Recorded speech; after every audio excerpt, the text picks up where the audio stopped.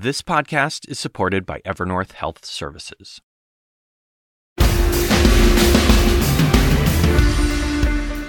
Welcome to The Whole Story. I'm Anderson Cooper. While war has raged in Ukraine for more than a year and conflict has once again broken out in the Middle East, there is another, often overlooked battle happening right now in Sudan.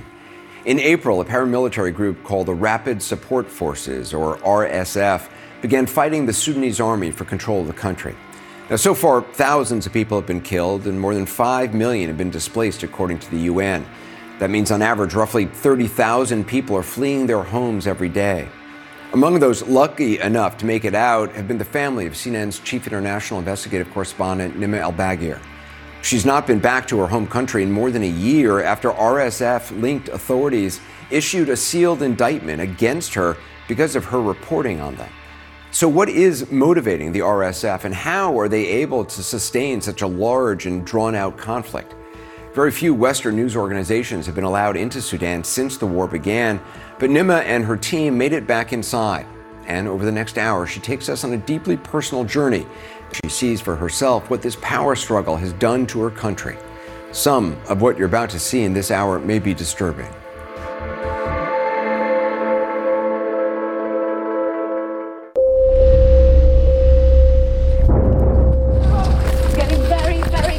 For the entirety of my career as a journalist, I've covered war. CNN. We're CNN. And the pain and devastation it inflicts. You just really get hit by the desolation, the devastation. But this war, this pain, it's personal.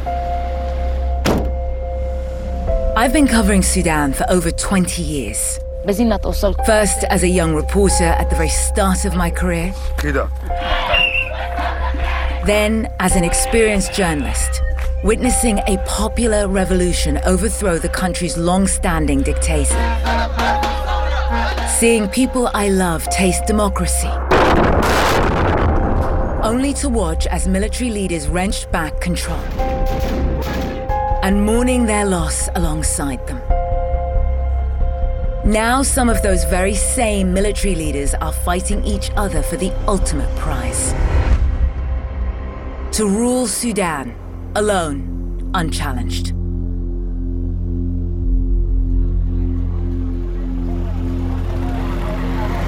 Sudan is where I was born, but it's also where my family were forced to leave only a few weeks ago. Most are trying to flee, but we need to get in. We need to see for ourselves what's been happening. You can't just fly to the capital anymore. We need to be creative. The fighting is focused on two areas, the capital Khartoum and the west of the country in El Geneina, Darfur. The only way in for us is to travel to South Sudan, starting in the small village of Rank, which has been hosting refugees. From here, we need to cross the border and try to get to Khartoum. But, again, nothing is straightforward.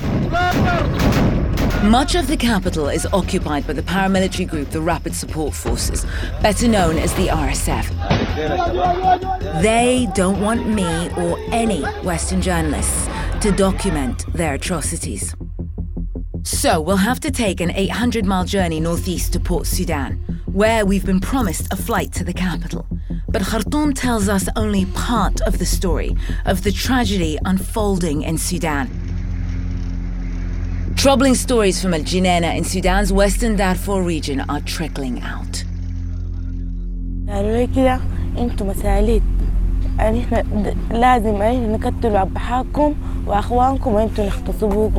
Stories of systematic rape, ethnic cleansing, and now even slavery.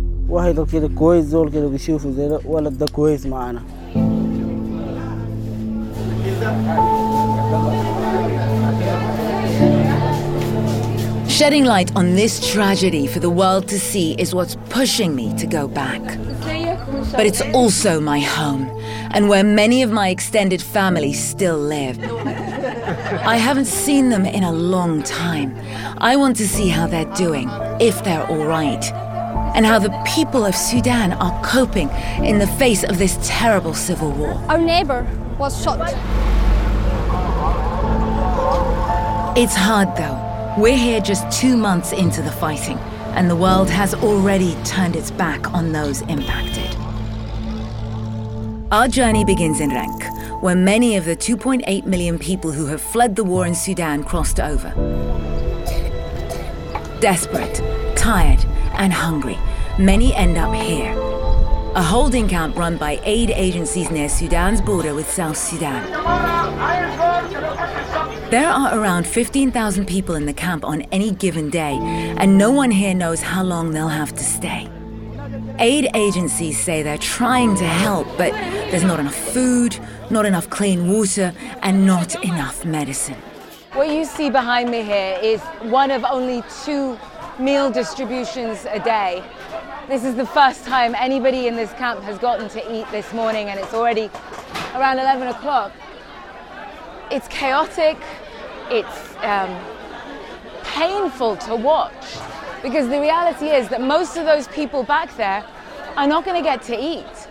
They're going to queue with their empty bowls and plates, and they may not be able to take anything back to their families. Every single day, a child dies here in this camp. And it's because of these conditions. Absolutely awful.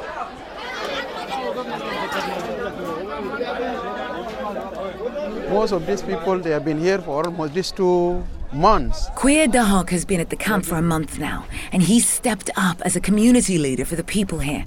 Back home in Khartoum, he was a high school headmaster, teaching English literature. Our people are suffering mostly from diarrhea. They are dying every day with the diarrhea. They are dying every day at night, mostly children. We have never spent a day without losing a child here. And yet life goes on. It must. People are having to figure out how to survive and look after their families without knowing what their futures hold. There's one family over there where the mother gave birth just 5 days ago here, in the conditions that you can see around us. So we're going to go over there and check in on her.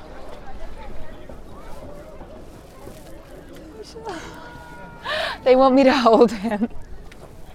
Bismillah, bismillah, bismillah. MashaAllah, mashallah, mashallah, mashallah. This is David Adut. His mother Bakhita says that she named him David. That was her choice. It's a name she loves. And his middle name is after his grandfather. MashaAllah. Asherayom, mashallah. It's going to be a tall child. Like your leg? MashaAllah, mashallah. Bakhita wanted to show us this. This is all she has to feed David from, because she can't produce her own milk. She's not been able to breastfeed. It's been 10 days now. So she's really, really worried about the baby, because this is what little formula they were able to find for them here. It's gone. While Bakhita fights for her newborn, another young mother grieves the loss of her only son. A simple grave. It's all they can do now to bring some dignity in these harsh conditions. The family can barely speak. There are no words to describe the pain of the loss of a child. The only visible markings that this is a cemetery, a few rudimentary wooden posts, and the freshly disturbed piles of earth that cover this desolate field, so far from loved ones' homes.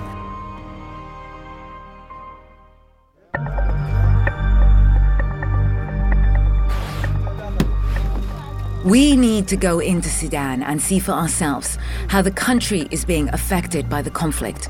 We've been hearing horror stories of war crimes in the capital. The city has been devastated. Some of my family have stayed behind. I'm desperate to see them, and with a bit of luck, to go in and see my family home, which has been taken over by the RSF, a paramilitary army gone rogue. It's time we cross the border into war-torn Sudan.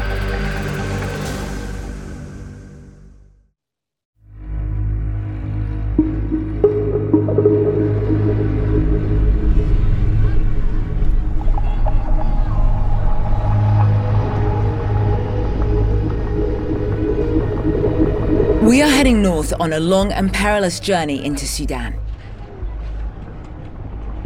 Very few Western media organizations have been allowed in since the war broke out between the Sudanese army and the RSF, killing untold thousands and displacing millions.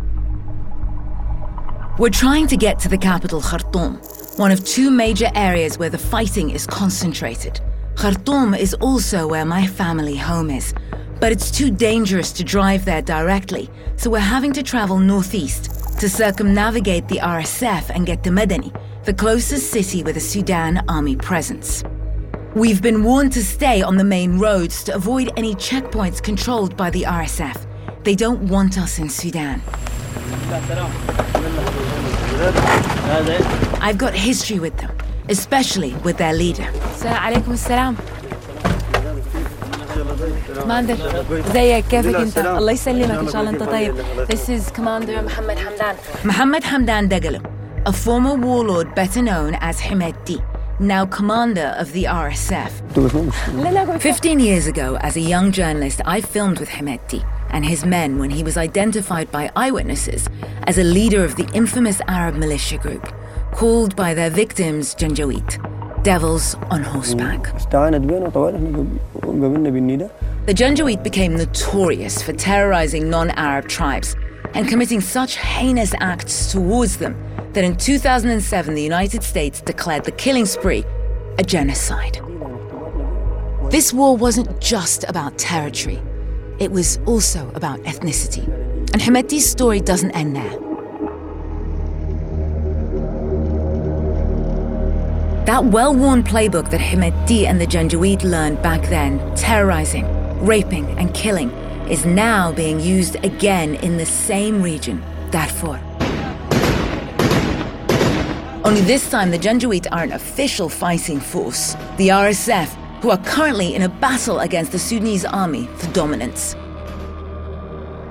Today, as you can see from this aerial view, the displacement, the killing, the murder of those from non-Arab tribal groupings is worse than it has ever been. Towns and villages razed to the ground, disintegrated, disappeared from the map. If Himeti wins, there is a chance Sudan may never know peace in my lifetime, and I, like so many others, may never see home again. But for now, we've managed to cross the border. It's taken us about 3-4 hours just to get 3-4 kilometers up the road and to cross from the Republic of South Sudan into the Republic of Sudan. But we have done it and we're across the border, and honestly, I can't quite believe it. It feels pretty amazing to be home. We were asked to swap vehicles from the pickup trucks we were in to what's supposed to be a little bit of a more low-profile car with blacked-out windows.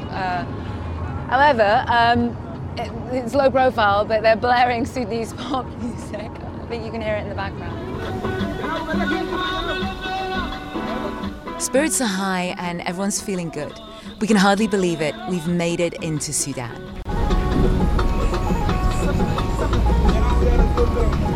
But the music quickly gets tiresome, and a trip that should have been a maximum of 7 hours is now going on and on.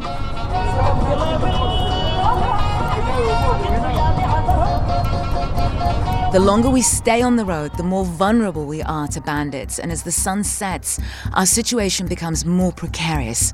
To make matters worse, comms are intermittent, so it's difficult to pinpoint our position. I wouldn't say we're lost, but I know we're headed north, so we're going in the right direction. Whether or not this is the road that we need to be on is another one. I'm going to try and have a look at the map, actually. We've just been held at almost every single checkpoint, despite all the assurances we were given. It's now 10 o'clock at night, and we're still an hour and a half before our destination. Every moment that we are delayed, it gets more and more dangerous. And delayed again, and again, and again. It's past 11 o'clock at night, and our producer Barbara is trying to find the team a place to stay. Our hotel reservation was cancelled. We're 4 people, so even Yeah, even if it's like one room and we all sleep on the floor, it doesn't matter at this stage. Luckily, we managed to get in touch with a distant cousin of my father's, who allows us to bed down in her new, not yet furnished home. The team is exhausted. We need to get some sleep.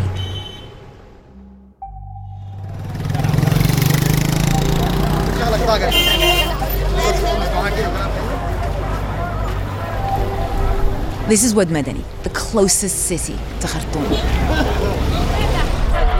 Its population has swelled by thousands since the war began.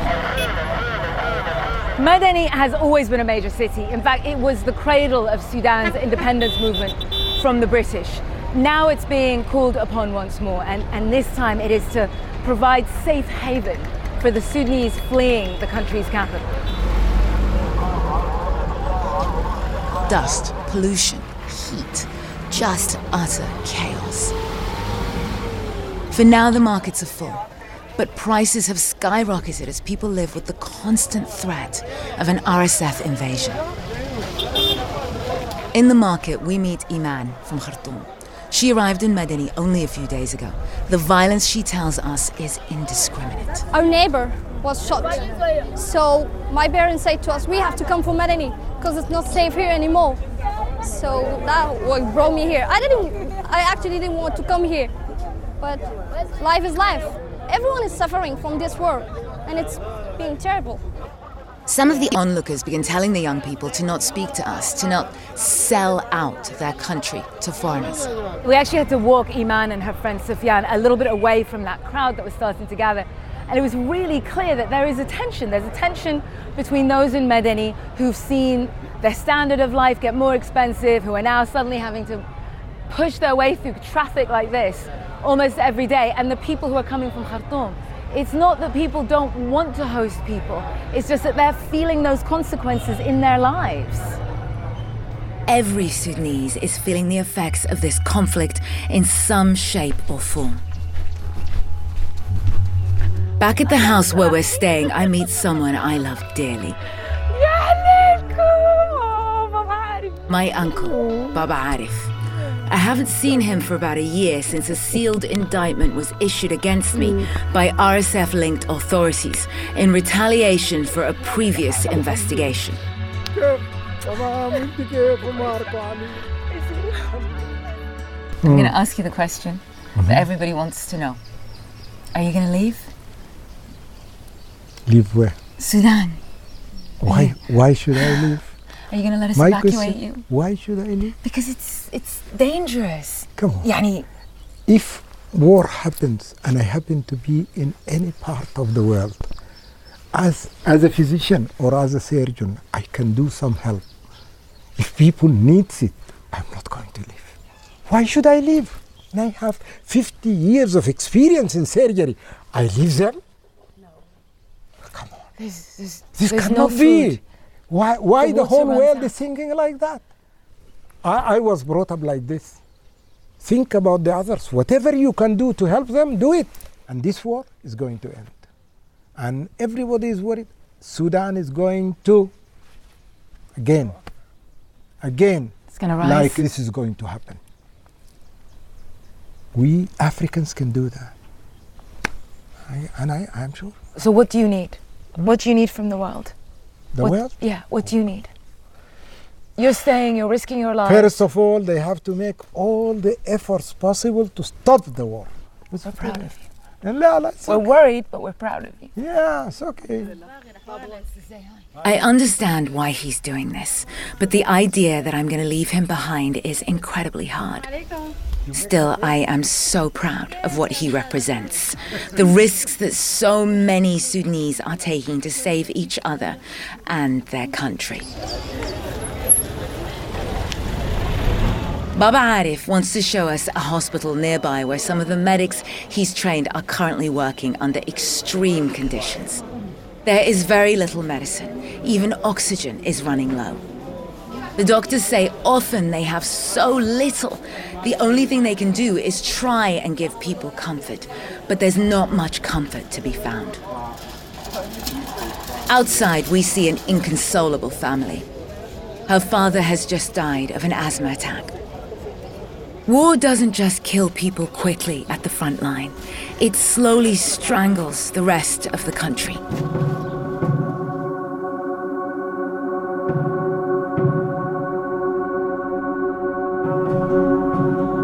We need to get back on the road to see what's happening elsewhere. But before we go, my family has invited us for a get-together. Not everyone here is from Medani. Most of my family has been displaced. In fact, it's the first time that a lot of us have met one another. But everyone is so familiar.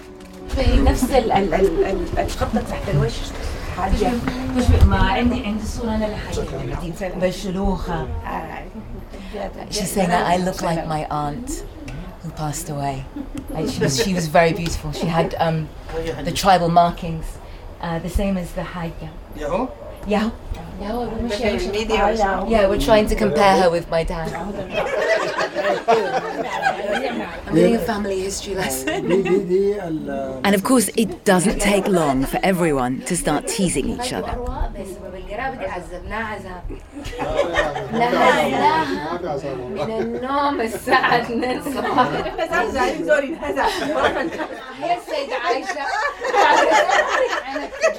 Even through the love and laughter, the war is constantly present and very much at the forefront of everyone's minds. They have actually just come from Khartoum. Their house was occupied by the RSF, and he was working at one of the leading industrialist companies in Khartoum. And they've had to come all the way out to Medani and all stay here with his wife's mother's family because Khartoum has just been overrun. As the night draws to a close, I feel so blessed. Everyone has stories of people they've lost in the fighting, but they still find a moment to laugh, to enjoy each other, and to be grateful that they are together for another night.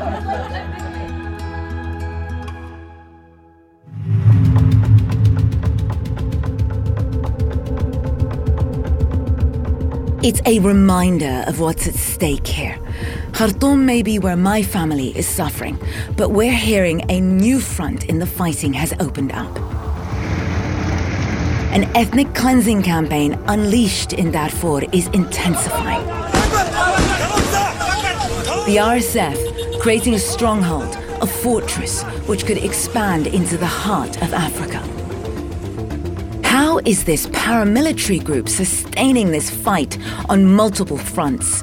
Who is behind this? We need answers. It's time to continue our journey to the capital, whatever the risks.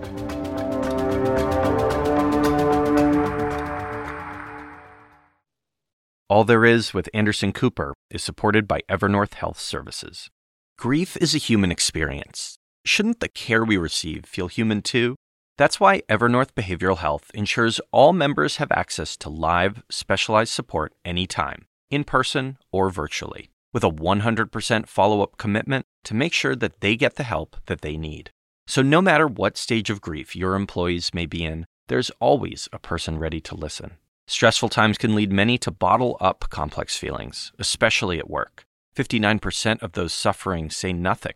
This can have unexpected and serious mental and physical health implications. And with Evernorth's data-driven risk monitoring tools, they can help spot challenges early and step in to guide individuals to care before they undergo any more suffering.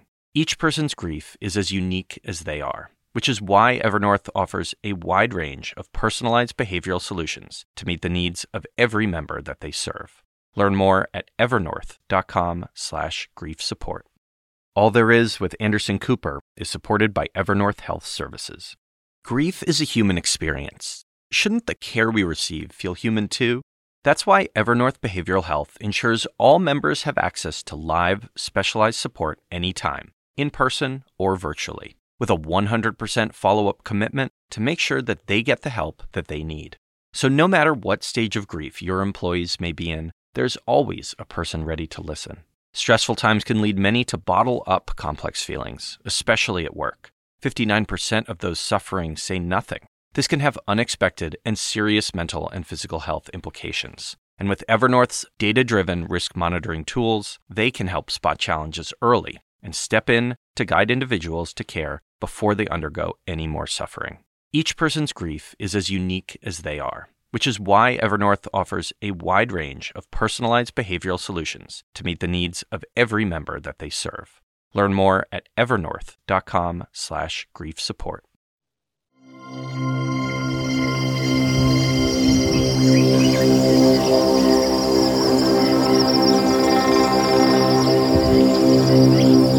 It's early morning and we're back on the road.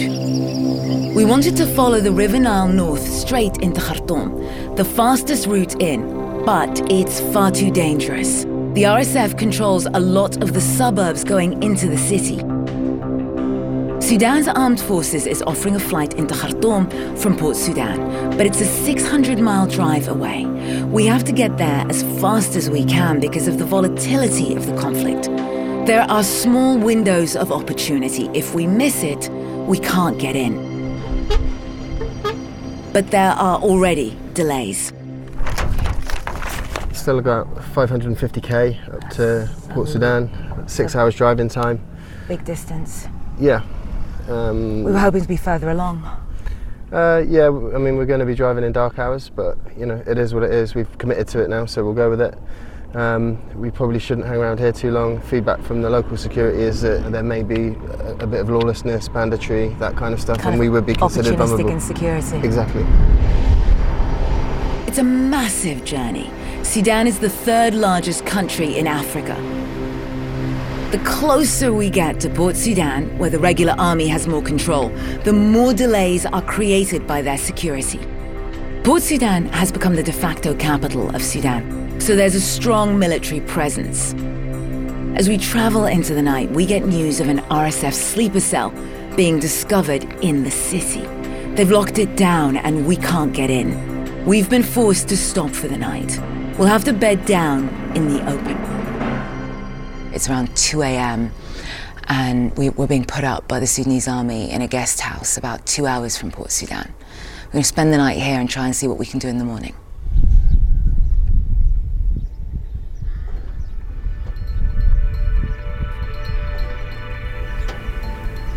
Overnight, there was a sandstorm and it's gotten everywhere. James, what time is it? That's time. We are making calls to see if the security situation has improved in the city so we can get moving. We got the all clear, but we've been diverted through this rugged road. You can see why. With its high vantage points and slow going, it's an easily defendable route into the city. The checkpoints are becoming more frequent. The security perimeter around the city is tight. But finally, we've arrived in Port Sudan.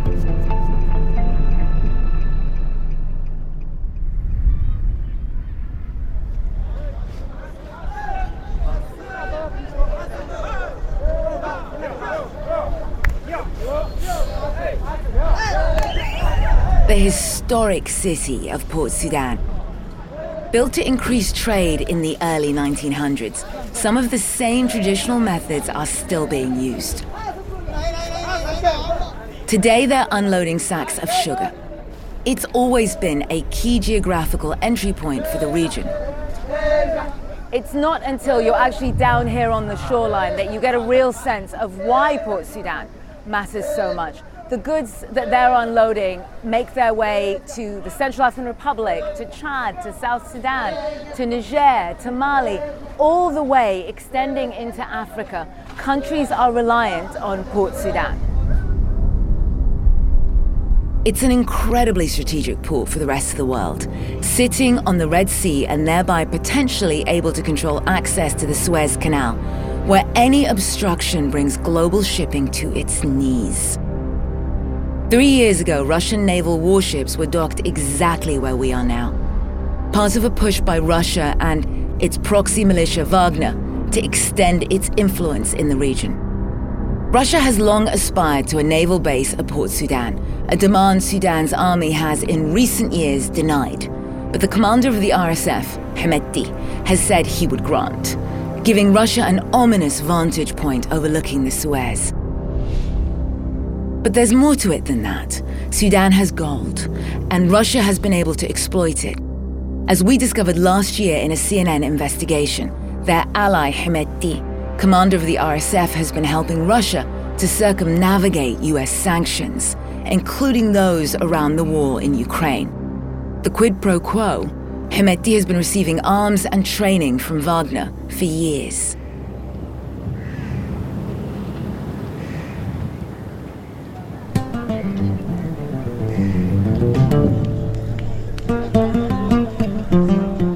But today, somehow, all of that seems far away.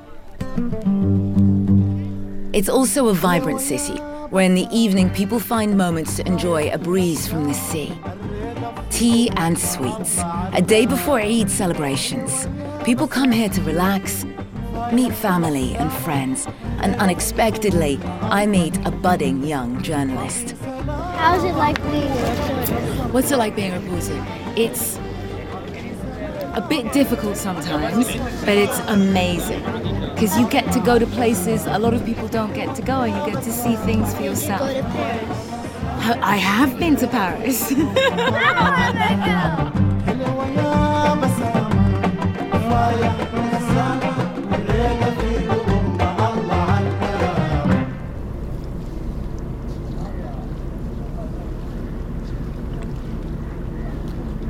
In the early morning calm, you would be forgiven for believing that there is no war raging.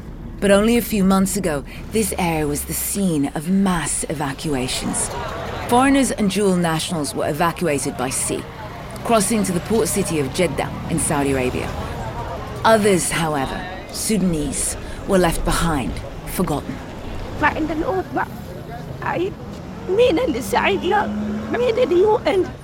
Aida needs life-saving treatment. She fled from Khartoum and has been living in the mosque.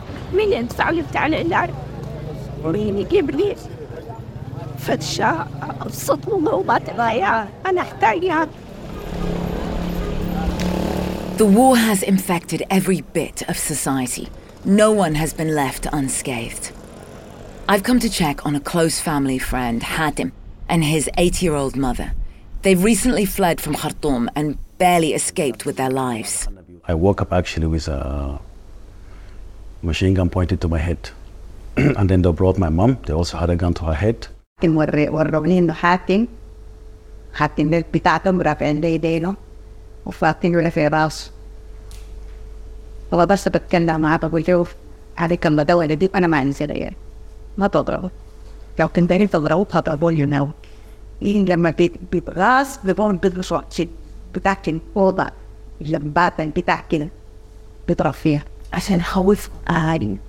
لكن الحمد لله انا بس كنت ثابته يعني ما دايره اوري انه انا هنا عشان حاكي.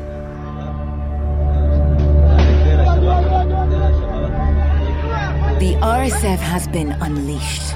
But don't forget, they haven't been in this alone. While we've been in Port Sudan, these pictures emerged. The RSF's key foreign backers, Wagner, mutinying against Russia's military leadership.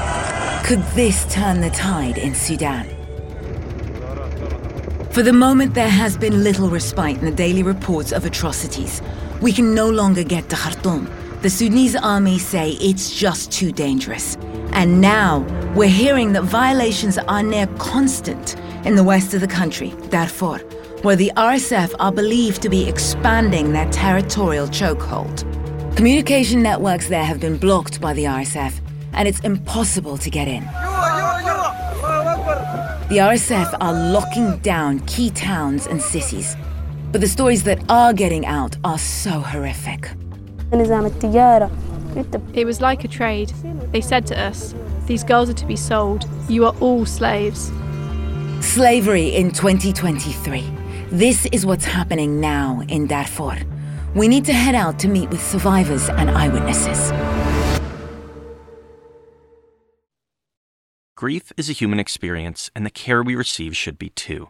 Evernorth Behavioral Health ensures all members have access to live, specialized support in person or virtually with a 100% follow-up commitment to make sure they get the help they need.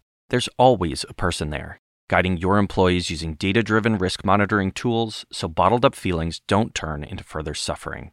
With Evernorth's wide range of behavioral solutions, care can be personalized, simple, and more accessible. Learn more at evernorth.com/grief support. The Assignment with me, Audie Cornish. Celebrities of all kinds are speaking publicly about their therapeutic trips, so to speak.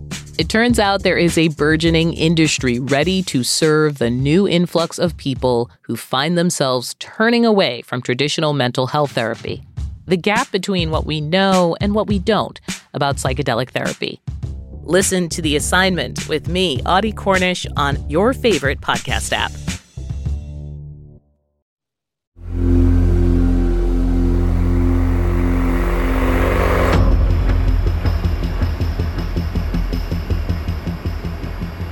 We're heading to the very east of Chad on the border with Sudan.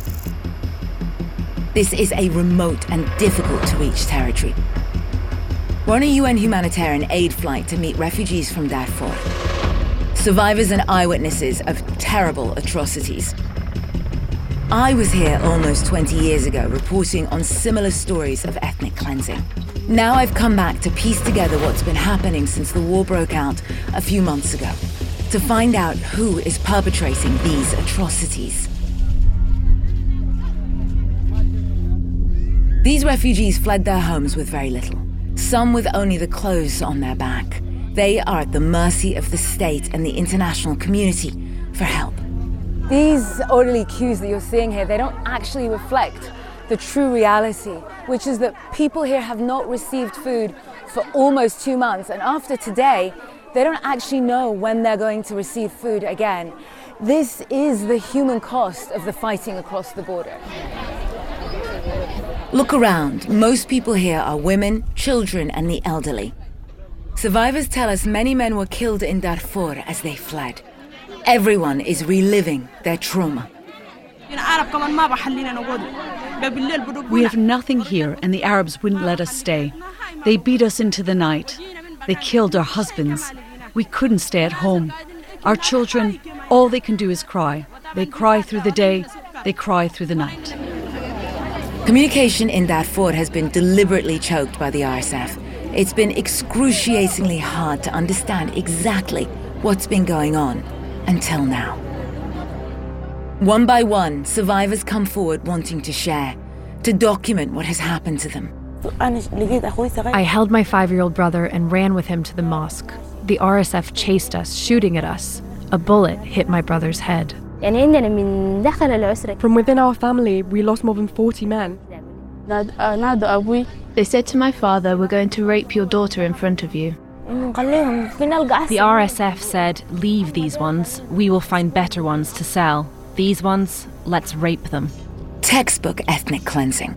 These are the hallmarks of genocide. We interviewed over a dozen survivors and eyewitnesses who witnessed the abduction of at least 200 other girls. But how many more girls and women have been abducted and enslaved? Through their testimony, we were able to pinpoint key neighborhoods in El Jinena where civilians were targeted and where women were being sold from slave houses. Places like Al Jabal, Al Hilla, and Al Zahra dormitory, where survivors say they counted 75 girls abducted in one fell swoop.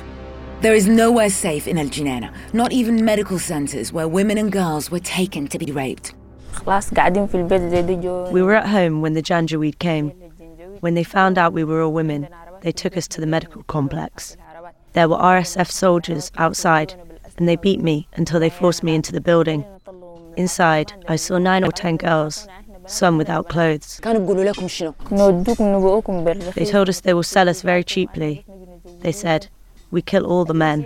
We will not leave any black scum here. You have to leave. Get out." They said they will be the only ones to sleep with us, because if we have our own children, our sons will one day take revenge. Ashraqat managed to escape but was recaptured and brought to a different location where she was repeatedly raped. In late June, the state governor of West Darfur, seen here, was kidnapped by the RSF. He was later found executed and his body mutilated.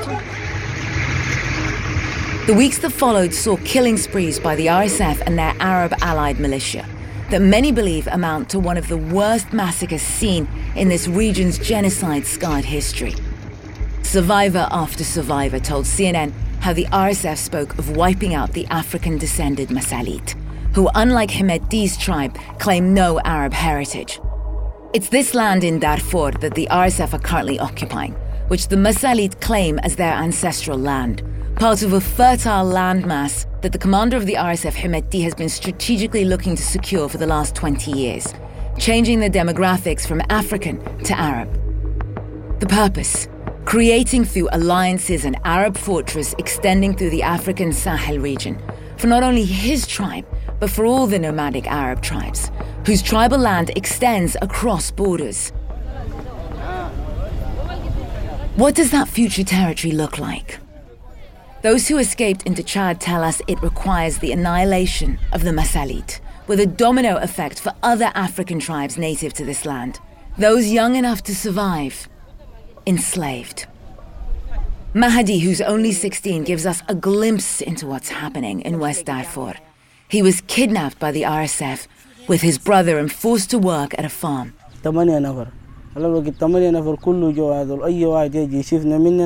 يقول الولد القوي قوي أنا نشيل لا جاب كده بس شافني كده يظل عمل شاف كده أنا وقت دق مربطين ويونا ما شايفين أنت ما شايفك أنت شايف تبعه وهبشك شايف أي وده كده دقاني ذات دقاني في محله وبعد دق لي ولد ده أنا ولد ده نشيله أنا ولد ده نبي منك نديك قريش كده.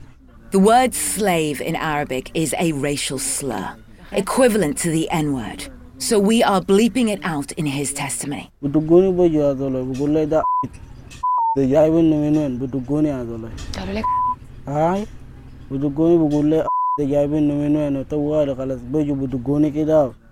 Mahdi doesn't know how much they bought him for, but he was eventually taken to another location where he was forced to work. His brother, taken at the same time, was killed by the RSF. Many of those we spoke to are old enough to have been forced to flee to Chad during the previous genocide. To live through that once is a tragedy. Twice in one lifetime is almost more than any human can bear. But who's to blame? Wagner's commander, Yevgeny Prigozhin, is dead. The RSF are trapped behind Sudan's borders. So who is sustaining and supporting them in this fight?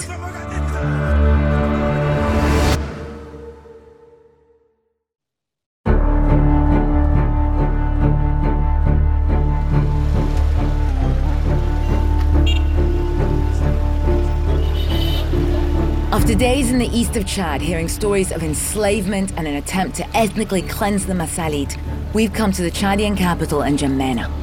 We've gotten word that high-level military whistleblowers and politicians want to talk to us. They say they have critical information and evidence about who, beyond Russia's Wagner, is supplying arms to the RSF. Information to help us understand how it all adds up. Most ended up too afraid to come on camera. But Yahya Dilugero, leader of an opposition party in Chad, wants to speak out. He believes the Chadian president is allowing his country to be used by the Emiratis to supply arms to the RSF. We have a lot of weaknesses, the delivery of weapons. But when people try to denounce this one, they change their strategy, saying that they are delivering medical services. Do you have evidence? Could you share that with us? Yes, of course. I have all type of pictures. These are the weapons. Jeru says that these pictures were given to him by whistleblowers working at the airport. He says they show arms flown in from the UAE. But the Emiratis say that their operations are humanitarian in nature and that their field hospital seen here in this video is helping the local population and refugees. Even though the vast majority of refugees are hundreds of miles away in the south, where we found no direct Emirati presence. The Emiratis are a key US ally and integral to the ongoing peace negotiations between the two warring parties in Sudan. If they're delivering supplies to the RSF, that role becomes disingenuous at best, duplicitous at worst. CNN has uncovered that in the last 4 months after the civil war began in Sudan, as many as 109 flights left 2 UAE airports and traveled to Chad, to Mjeres, a highly unusual route. You can see those flights in video and stills provided by whistleblowers.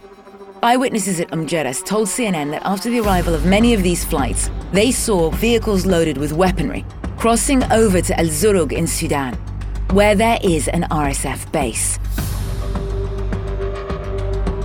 And it's not just the Emiratis using Chad, it's also Wagner, expanding its network and reach. Prigozhin may be dead, but Wagner's supplies and the support to the RSF continues still. We uncovered evidence that Wagner trucks laden with arms from a Russian plane crossed through Chad en route to the same RSF military base in El Zurug, where you can clearly see here over 100 trucks newly arrived at the base. Both Russia and the Emirates have a history of supporting the RSF, more specifically their commander Hemeti, through a series of financially beneficial arrangements, including the illegal sale of Sudan's gold for arms. If Hemeti does win the war, at the very least, both Russia and the Emirates would have strategic access to the Red Sea, access to Sudan's gold and mineral wealth, and increased political sway. But at what cost? We still don't know how many people have lost lives, how many have lost loved ones. And as the war rages on, it's impossible to count. We do know millions have been forced from their homes, not knowing if and when they will get to go home. They are paying the true cost for this fight for power and influence. I am among the lucky ones. We were able to evacuate my parents to Cairo, as well as my beloved uncle who ran out of heart medicine. But so many others remain trapped in this geopolitical power game, playing out still 6 months on, while the world chooses to look the other way. Since Nimmo was last in Sudan to report on this story, the RSF has now seized control of cities in western Darfur, which has only intensified the ongoing battle. Thanks for watching The Whole Story. I'll see you next Sunday. Grief is a human experience, and the care we receive should be too. Evernorth Behavioral Health ensures all members have access to live, specialized support in person or virtually with a 100% follow-up commitment to make sure they get the help they need. There's always a person there, guiding your employees using data-driven risk monitoring tools so bottled-up feelings don't turn into further suffering. With Evernorth's wide range of behavioral solutions, care can be personalized, simple, and more accessible. Learn more at evernorth.com/grief support. Grief is a human experience, and the care we receive should be too. Evernorth Behavioral Health ensures all members have access to live, specialized support in person or virtually with a 100% follow-up commitment to make sure they get the help they need. There's always a person there, guiding your employees using data-driven risk monitoring tools so bottled-up feelings don't turn into further suffering. With Evernorth's wide range of behavioral solutions, care can be personalized, simple, and more accessible. Learn more at evernorth.com/grief support.